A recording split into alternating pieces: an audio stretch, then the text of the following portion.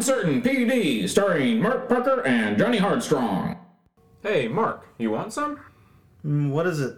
Oh, it's a chicken Alfredo. It's very delicious, and the full moon is hitting the sauce just right. So, do you want some? I don't know. Wait. Damn it, Johnny. We're at a crime scene. Can't that wait? No, we have established this, Mark. I need to eat in order to think. Don't you want me to be able to think? No, I don't. What did you say? I'm sorry. I was busy washing it down with a nice swallow of a National Taco chain brand soda made with a special partnership with another national beverage group. All right, come on, you two. You need to stop bickering and actually look at the crime scene we have here.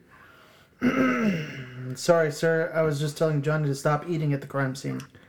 Thank you. We can't be contaminating this crime scene with crumbs or splash of liquid from National Taco chain brand soda made with a special partnership with another national beverage group.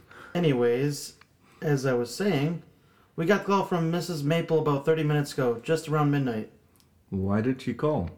Well, she heard a commotion outside her house near her trash bins.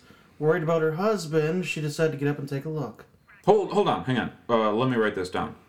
Okay, why was she worried about her husband? You don't need to... You actually are taking down important information for once. I can be surprising once in a while. Well, her husband has a nasty habit of sleep chopping. What? What is that? He likes to karate chop random things. Bushes, bread, limbs. Limbs? Yes, limbs. But when she came outside to see what her husband was trying to chop, she found him cut clean in half. His torso was in the trash bin and the other half was posed 10 feet away as if he started to run. Wow, that's impressive. So it was the sleep chopper that became the choppy. Yes. Okay, is there any noticeable evidence, anything we can go off of? Is he right-handed or left-handed? What does that have to do with this? Just answer the question. I have my suspicions.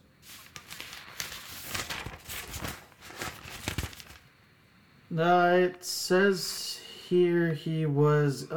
right-handed. Okay. Anyways, some people saw a female walking a dog around the time of the attack, though no one got a good look at her. Has anyone been able to find any tracks or footprints or anything? We should really track her down and see what she knows. Right, now give me a letter.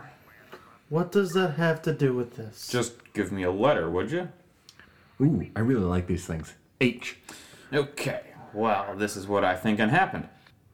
He gets out of bed, still sleeping, and started to march his way downstairs. As he approached the stairs, he slipped, tripping down to the bottom. What does this? Shh. This is his thing. Just listen. Like I was saying, he hit the floor and, miraculously, arose without a scratch or a bruise. So, he then stumbled outside to sleep chop to his heart's content. Hold up. I think I know where you're going with this. So, after her husband came outside, he walked to the nearest tree, started to karate chop at the branches, chipping away at the bark and hurting his hands. The noise from the hand on the wood got the attention of the passing woman and her dog. The dog was offended by the noise because he thought he was the only one allowed in the neighborhood that could bark. The woman then got angry because her dog was upset, in turn giving in to her primal urges and transforming into a werewolf of the night. She then came into his yard and ripped the sleep chopper in half. Got any milk? Hey, that's my thing. What the hell? What are you thinking? This is what I do. Okay. How does any of this check out? Because there are bloody paw prints that turn into footprints just behind you. So I was right the first time. The dog-walking bimbo was the murderer.